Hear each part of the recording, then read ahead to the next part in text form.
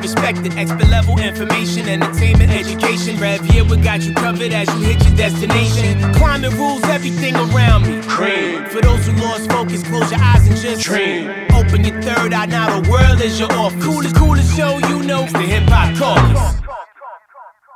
Well, Raya, how are you doing? I am good this morning. I'm excited to talk with you. You know, I got to ask you this question. So I know on your Instagram is @ClimateAuntie, right? Yes. And then on your Twitter is just Raya Salter. Oh. So is there a Climate Auntie on Twitter?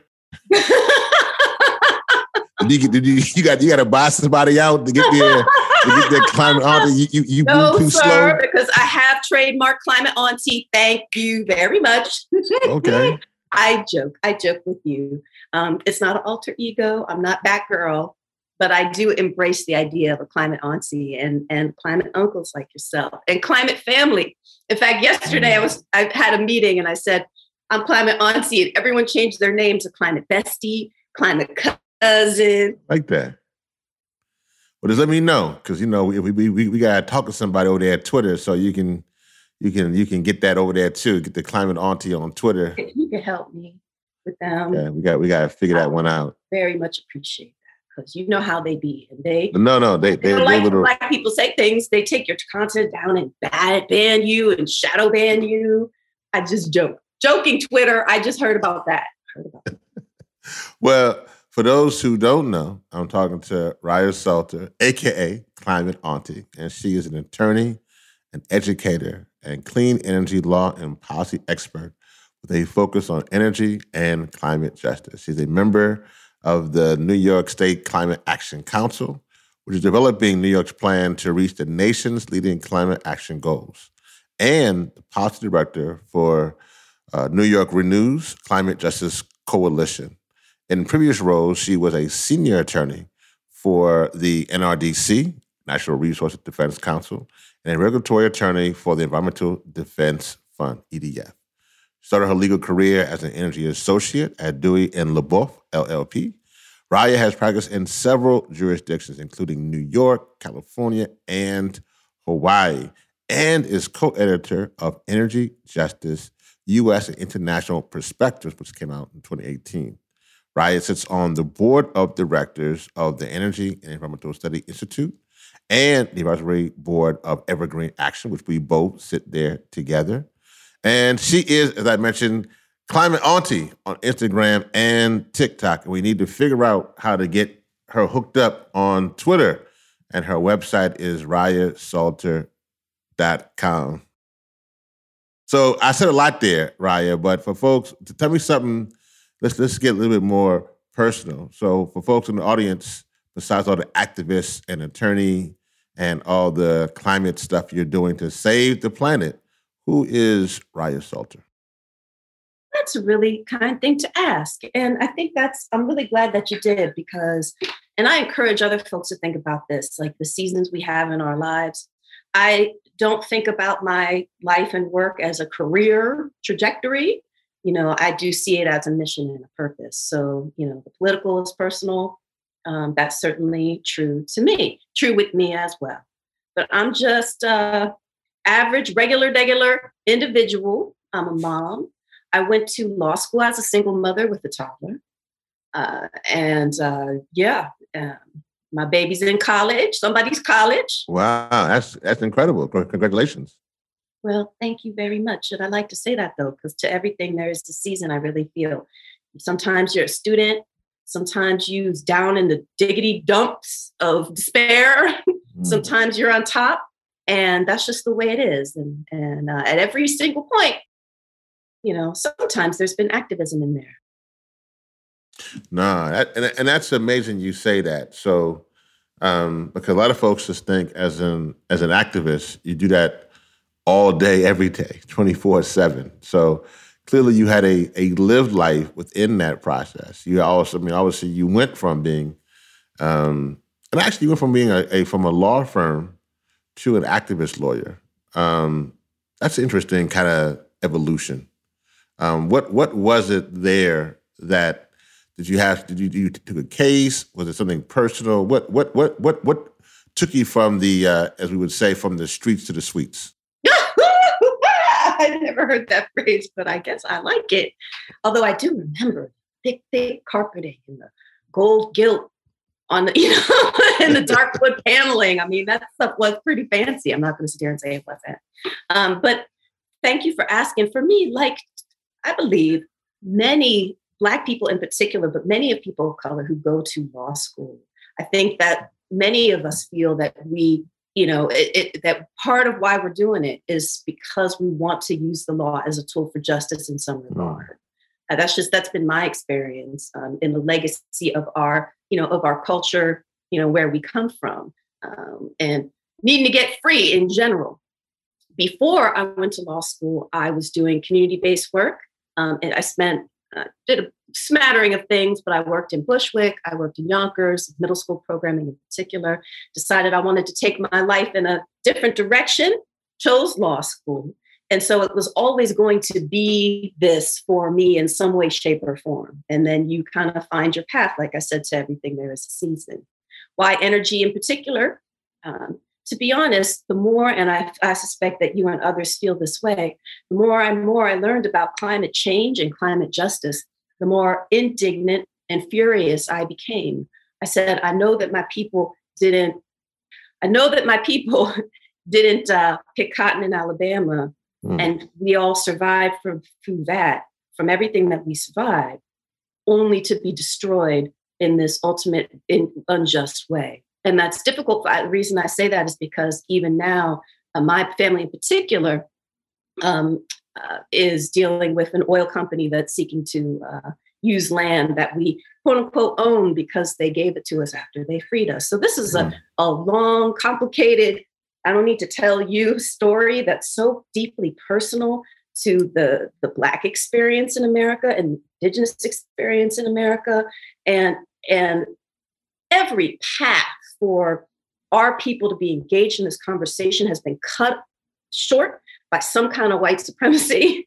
And yet when we scratch the surface, it is all about us.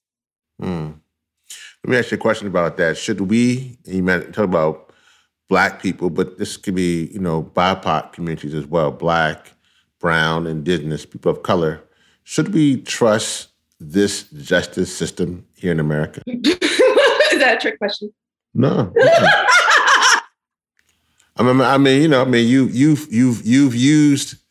You've used your life in this process, right? So I guess, and I know that for me, my life is based around demonstration, but I also know that demonstration without litigation leads to frustration. And I know that we've had cases from Plessy v. Ferguson to Brown v. Board of Education that are critical, and for us to be, as a people, to begin to seek freedom. But there's also cases where we see, from police brutality to pollution to so many other areas, that reminds us that the old joke, as they would say, would be there's justice and then there's just us. And so you who have used, obviously, law, can we believe in this justice system here in America?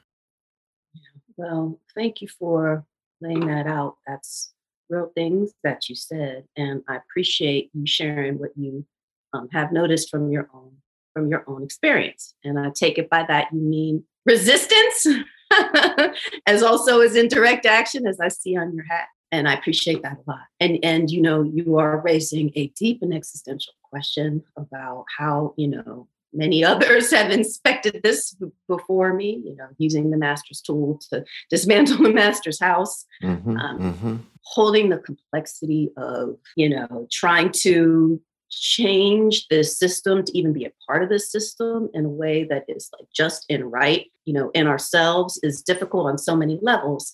My father would say, there can't be enough Black lawyers.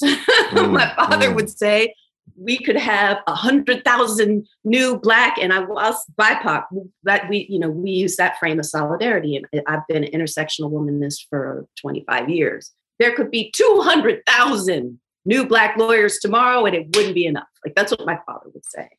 And so I agree. And I also agree, we hold in that complexity. Like when I went to Fordham Law School, I was an intern at the New York State District Attorney's Office, at the DA's office, in particular in the sex crimes unit. Why? Because I had a real interest after my work with middle schoolers, many who have been victims of domestic violence, sexual abuse, to kind of self-righteously put people under the jail, right? Like, and getting involved in that system, seeing how that worked, decided not to become a criminal attorney or prosecutor, although it was fascinating to see that.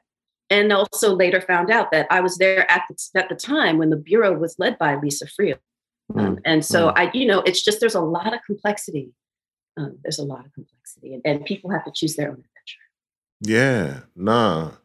Thank you for that. I guess as you were talking, I was thinking, one, I've just been looking at your work, obviously, and preparing for this conversation, but just now really looking at all the good things you've done. And what's interesting to me is how you were in those places, those law firms and those arenas, which is great.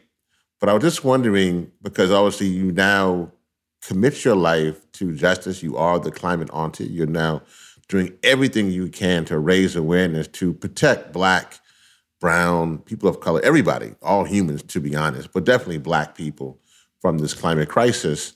But in that, when you were there, did you find yourself kind of like as the spook who sat by the door, someone who was listening to these conversations behind the door that now you can use to help free your people? Feel that way about the law firm. I feel that way about the white environmental groups. I felt that way my entire professional life, and I think most of us do. In fact, that's my dream, is to somehow find myself in a situation where somehow we come together to do the real work, and we're not spooks by the door. Yeah. I hope that was an answer. I kind of meant it. No. That's a real answer. No. I think that's the way a lot of people feel. I think from the law firms to the big green movements, they feel like, how do they take that information and grow it so that we can have it for our communities? So no, that's real. So no. So this is gonna seem random. So I know you're in New York now, and it's actually, it's kind of nice weather. But you used to be in Hawaii, so I want to figure out why you left Hawaii to come to New York, which is, it seemed like, I don't know why you would do that, because it's the beautiful weather. But while you were in Hawaii, you were doing some amazing work around educating people and doing things around energy poverty. So for those who don't know, what is energy poverty? And tell us about your work around energy poverty in Hawaii. Energy poverty, and that's something that now we're experiencing, I think so many of us are experiencing in such an immediate way, because this terrible COVID and economic crisis has brought so many of us to the brink. And that has meant that we can't pay our light bills, And when you look under the surface, and now there's a big movement to make sure that people during this crisis, that the utility can't turn your power off. And that is really important, and we all need to support that. And what I think it helps to, when you scratch at that surface, once again, you see how much of your income is taken up by your energy bill or included in your rent, if that's how it's also included. And that is a real burden, especially in states or jurisdictions where the energy prices are ridiculously high. New York being one of them, Hawaii being another. Hawaii has the highest energy prices in the country. Why? Because they're real far away, very isolated. And it wouldn't surprise you that the beautiful islands of Hawaii aren't brimming with oil wells and coal plants. So they literally have to ship oil from all points wherever, Asia, California, to the islands to burn about 80% of their electricity. They're completely dependent on imported oil, as are other small island nations, Pacific Island countries throughout the world, in Oceania and throughout the world. So that's a powerful thing. Yeah, no, that's fascinating, I guess. And then, what about the clean energy? Because I know energy poverty goes both ways, right? Because you could be around the fossil fuel industry aspects of that, but then you can also be around the clean energy from the renewables and still be impoverished energy wise. And is that the case in Hawaii or other places you've encountered? This is a very important issue that is and will continue to be true, I think, in most places. When I think about energy justice, one of the things I like to say is that to get out of this climate crisis, it is about more than just GHG emissions reduction. It is about more than that. It's not, we need to have emissions reductions, but it needs to be done in a way that's fair. And that's not only because it's wrong to discriminate against people and, harm their lives using energy or other infrastructure, although that's true. How are we going to get to mass adoption unless we're engaging people, engaging communities in these new technologies, changing the trajectory of our infrastructure to be clean and to be cleaning up and addressing past harms, instead of actually doubling down and making everything worse? So in particular, in Hawaii, we have a rural, indigenous, Native Hawaiian and Polynesian community that is being faced with some of the largest industrial turbines, wind turbines, anywhere, that are up anywhere in the world. There's not a single place in the world where a turbine this big is as close to residential population as is here. It's the same clean energy company that owns the coal plant on Hawaii. Clean energy companies are more and more becoming as big and powerful as fossil fuel only companies. And fossil fuel companies are doing more and more clean energy. So it's incredibly important to see that we have to have more of a GHG reductions, and that this needs to be done in a just and fair way. Because if they're taking indigenous land to put up a solar farm, yeah, that's real, then, which is happening all over the globe, mm-hmm. That's not cute. Nah, that's crazy. No, and so, no, that's amazing you bring that up, because I think a lot of people don't know that side of the story. And even for our movement, we fight one way. Say, okay, hey, energy poverty is going to be, deal with fossil fuel industry, but we don't deal with the other side of that and having those communities who live so close to it. And I love what you said earlier too about how you talked about how people who are from poor communities are literally spending sometimes so much money on their energy sources, which leads to environmental justice and energy burden. Because when I think about that, I was thinking about that, 68% of Black people live within 30 miles of a coal-fired power plant.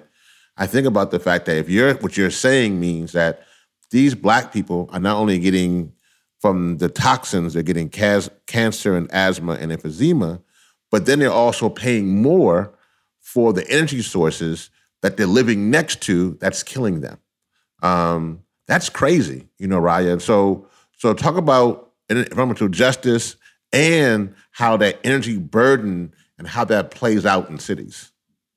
That's just an incredibly important question. And it's just true that the fossil fuel companies have basically financed their profits off the health and well-being of Black people and others. We've seen it in the COVID crisis. It's terrible, the disparate impacts of it. And we know that part of that disparate impact, say in New York City, is the host of comorbidities with asthma and the proximity to the power plants just being one that makes us more vulnerable. So yes, we pay in New York the second or third highest energy prices in the country. And get this about New York. New York has very high emissions in terms of what we contribute to the picture in the United States. We have some of the lowest per capita emissions in the country. Why? because we have so many people who are low income living in small apartments. So this is what we're talking about in terms of climate justice, contributing the least, and taking and experiencing it the worst. So again, so in Hawaii, you have the highest prices. You have the indigenous, the low-income people living together, many people together in a packed house, paying an enormous amount of and this is a place where there's no heating season, paying for this imported oil that is killing us, killing them, and by the way, sinking, say in Hawaii, Native Hawaiian, Samoan, literally sinking your ancestral lands at the same time. How about that? And so it's no surprise that in Hawaii with that wind turbine, 200 people got arrested. We looked at a massive direct action that happened. Wow. Apples, right? No. Your ancestral lands are literally sinking. No. You are paying out the nose, can't even afford your light bill. And this is what's happening. It's global, it's local, it's not cool. But that's why we're here. No, that's why we're here on the Cooley Show with the Climate Auntie. So speaking about that, that actually leads me to then, I mentioned earlier about demonstration without litigation leads to frustration. But I want to add in there, demonstration without legislation also leads to frustration. And we know either you shape policy or policy will definitely shape you. So why should our communities care about climate change policy, and specifically for you? I know you're trying to do, not only why they should care, answer that part of the question, but then I know you're using things like TikTok and things to communicate that. And I want you to talk about that as well. Like how are you using storytelling and art and social media to help folks care about climate change policy? I'm so glad to be here speaking with you about these things, Rev. And one thing I truly want to say, and it's why I consider myself a climate auntie for folks who, may want to talk about these things. And I really push back on, I'm not coming for you or anyone else, on the idea of I'm out, saving the planet, climate warrior, because while yes, those things are ultimately true, I truly want every single individual to understand how important they are in the story and how important every single one of us is to bring our power and our activism to the space. And that's why in New York, it's a big deal. And I like to talk about it because it was a big deal, because we in New York passed a law, and it was the New York Renews Coalition working with others, the Climate Leadership and Community Protection Act in 2019, which has really shaken the ground in New York. And it really was people coming together in an interracial coalition, went to the state capitol. We demanded justice for climate justice. We we laid down on the floor. I was providing legal support. I wasn't employed by New York News at that time. We had standing there holding a tombstone. We was shaking the ground, and we got this law passed. We did. And what's happened since then? Activists got the law passed. One of the things in that law, 40% of all climate investments must be targeted towards climate justice communities. That 40%, and it's not enough, it is not the only answer, but because it was a state example, this example has been picked up by the Biden administration, and you see it in laws popping up everywhere. And it's starting to happen, starting to turn. These investments are starting to come towards where they need to be, where they're supposed to be coming to. And we need to be ready. We need to fight for them. We need to be ready. That's amazing, actually. It is amazing. And that's why I like that beyond TikTok, and I also love TikTok. I was going to say, now you didn't escape the second part of that question. Now, that was a great answer, and we need to have about that 40% and the Justice 40, and I'm so glad that the Biden administration picked it up, and that's critically important for where we need to move forward. And you're right. I don't know if people have said it's maybe not quite enough, but it's definitely in the right direction. And all that's good. But speaking of TikTok, let's get this. Let's stay on that for a second. How do you use TikTok to then talk about things like the Justice 40 and these kind of things? What's your thing in that? And if you can demonstrate, if you want to sing right now, or I don't know. What this is called, Rev, is instigation. And I'm the type who loves an instigation. That's right. But the good thing and this really comes from and what you said, and I think this is really true about, and I know that's what Hip Hop Caucus is about. We love our art and culture. And as somebody who, came up doing youth programming, this is just my own stuff. Nothing brings me more joy than watching children dance, watching people go crazy, enjoy themselves. So when I got turned on to TikTok, probably too late, and my daughter's embarrassed that I'm there. Should be okay. Should be. I have 2 in college myself, so That's what we are embarrassing. That's right. 100%. That's okay though. That's okay. And I'd like to hear more about your kids, actually myself. But yeah, so when I saw the format, it just brought me so much joy. It's just, and part of it is that you don't have to sing, because then you get the music.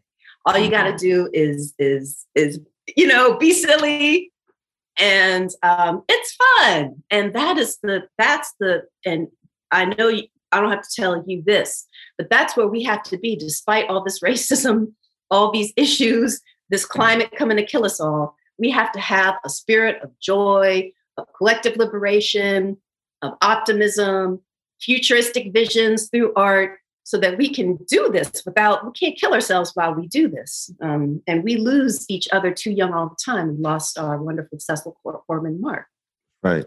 So that's my hope, is to help just be another messenger of.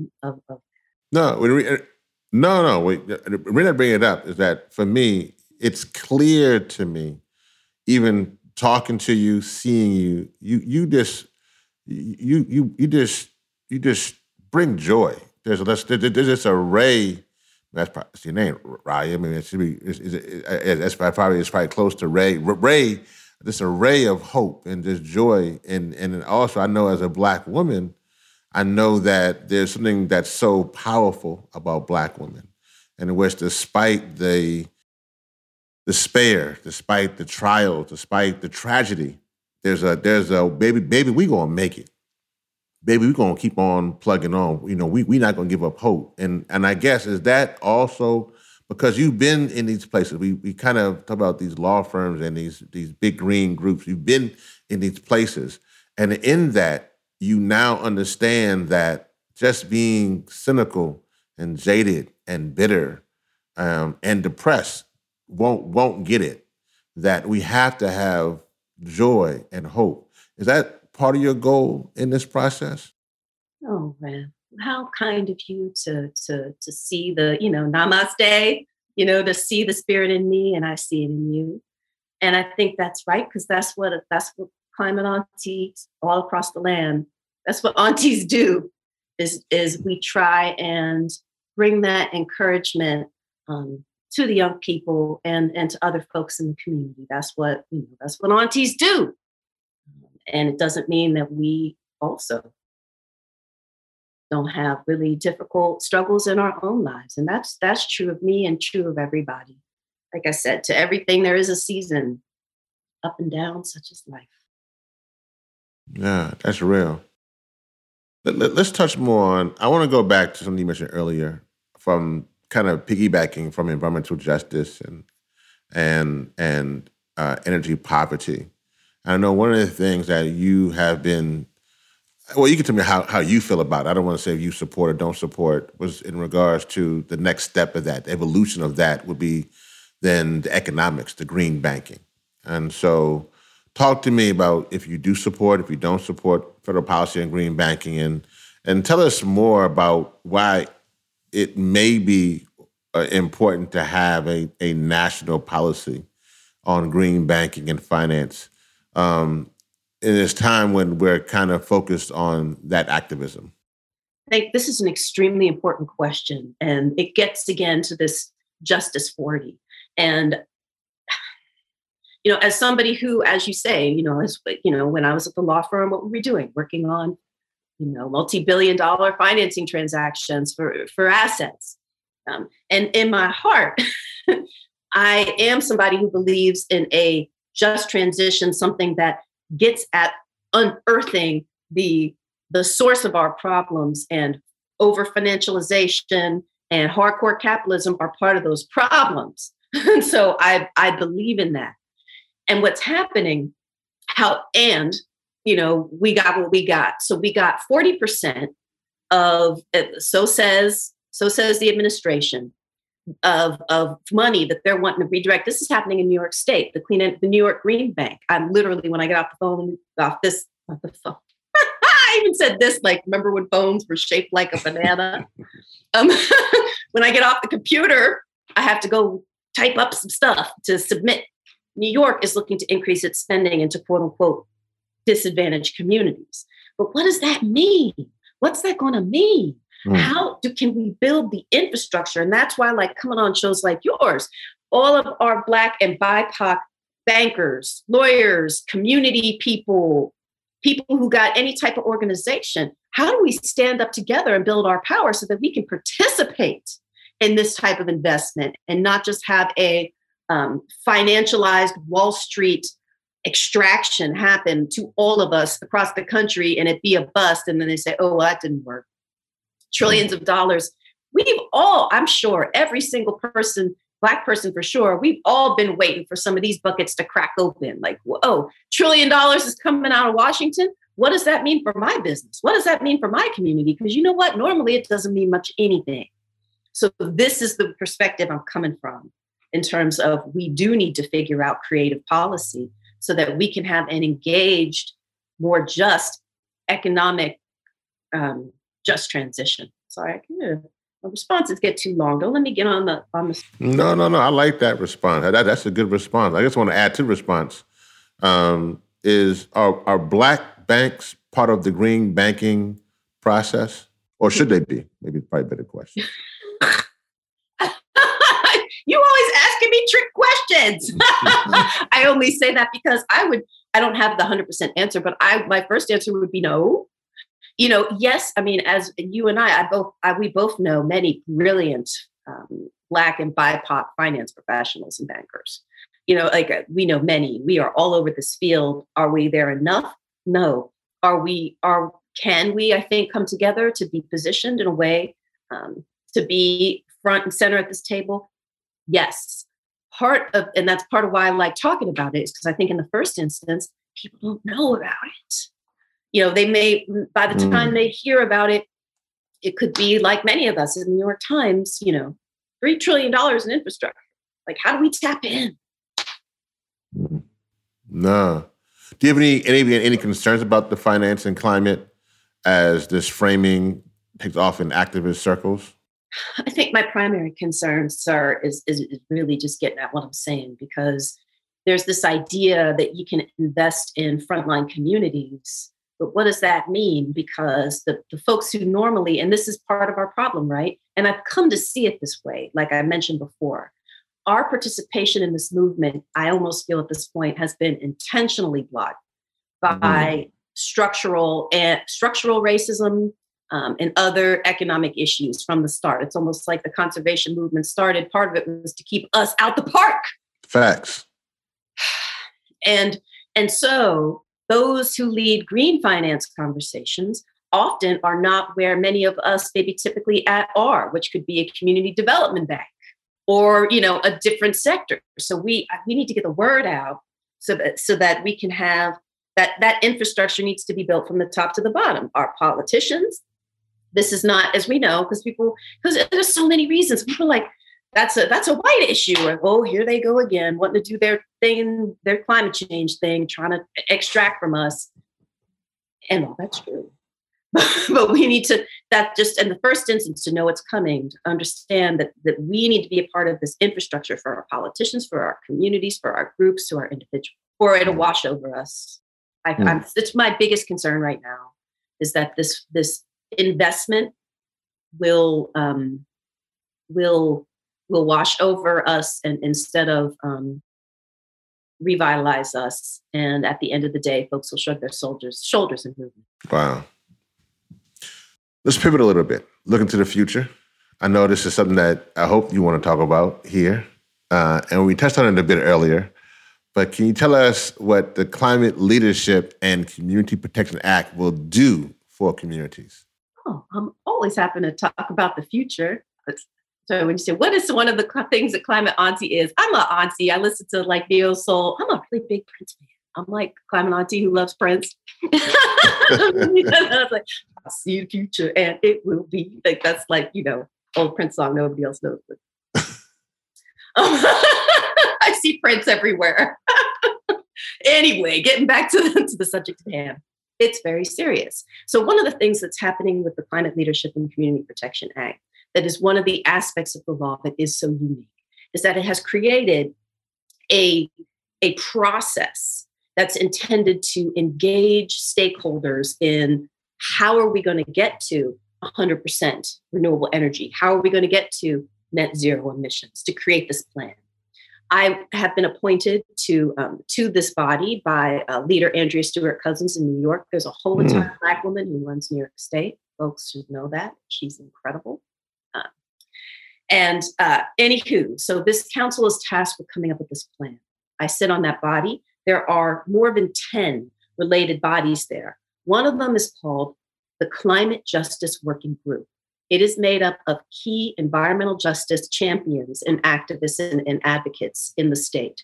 What are they looking at? What are they deciding? What is the criteria for the Justice 40? Who are disadvantaged communities? What will the criteria be for this 40% investment? This is super important. Why? Justice 40, everyone's trying to figure this out, right? Washington, all some smart people. We love a whole bunch of them. We've got some good people in the administration are trying to figure this out. But how do you figure out something like that on a dime without any community or stakeholder input? So at least New York, is it going to be perfect? Probably not. Things aren't perfect, but is grinding through with real environmental justice and other advocates who should be getting that Justice 40. So that's just some pieces. And I'll stop because I could talk for a long time about climate law, but I'll stop there. No, I think it's important. I mean, while we're here, kind of on this kind of policy frame and kind of on this lane, I think this is critically important for our listeners. And I want to stay on this lane, not necessarily on that topic, but I do want to talk about the Climate and Community Investment Act, which places a fee on polluters that would generate upwards of $15 billion in revenue per year, with a portion being reinvested into vulnerable communities. So kind of in the same lane, can you talk about how money makes it to communities impacted in measures like these? Thank you for this question. And this is key and it's important. So the coalition that brought you this, the CLCPA in New York State has a part 2 for you and everyone else called the CCIA. And we're excited about it at New York Renews. And yes, one of the things that's most important that I want folks to understand about the CCIA is that it is not, even though it puts a fee on carbon, it is not a cap and trade system like they have in California.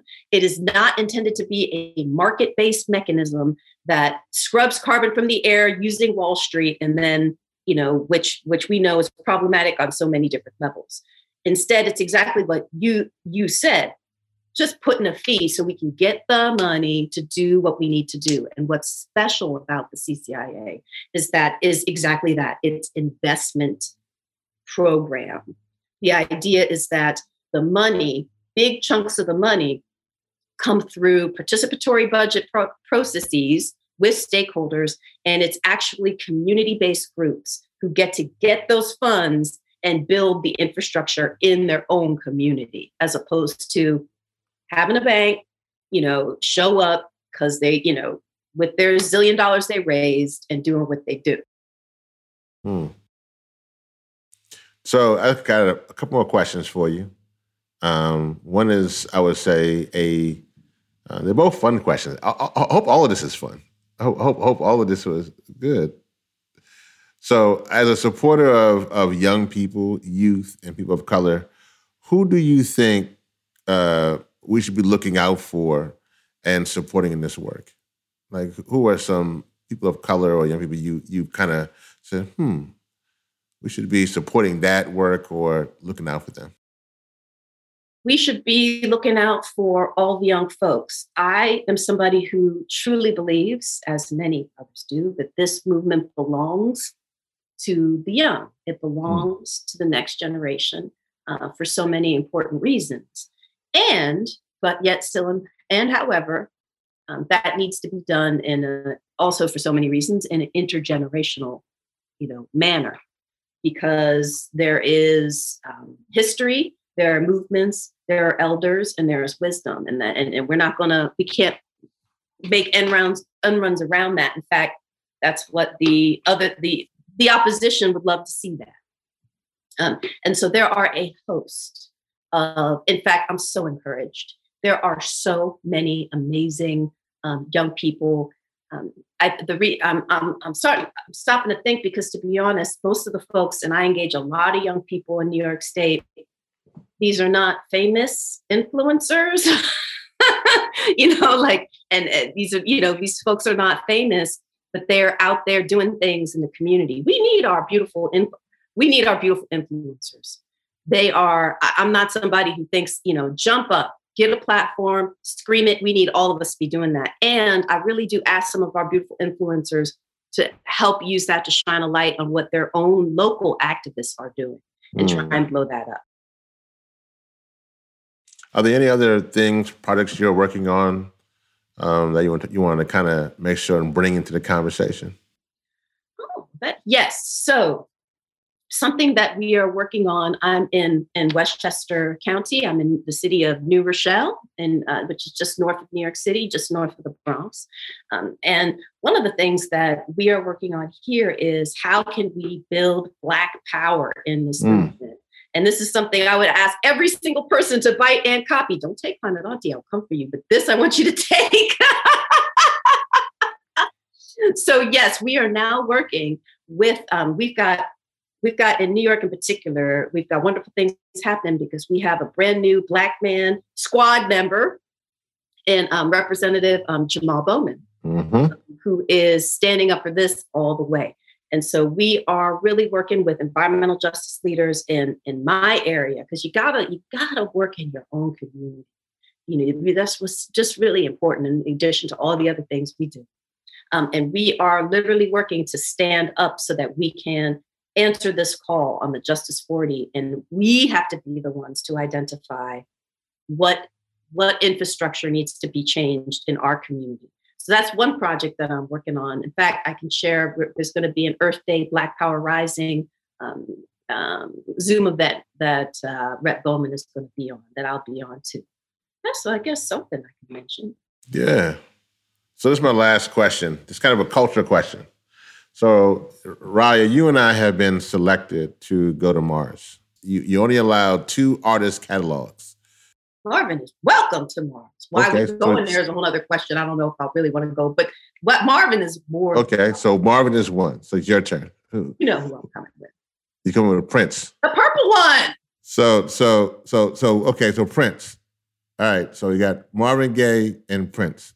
Raya, thank you so much for being with me here on the Coolest Show. If folks want to get in contact with you, how can they do that? The best way really is to follow Climate Auntie on Instagram and check out Climate Auntie on TikTok too. But that's actually the best way. It's better than email. Yeah. Keep Climate Auntie on Instagram.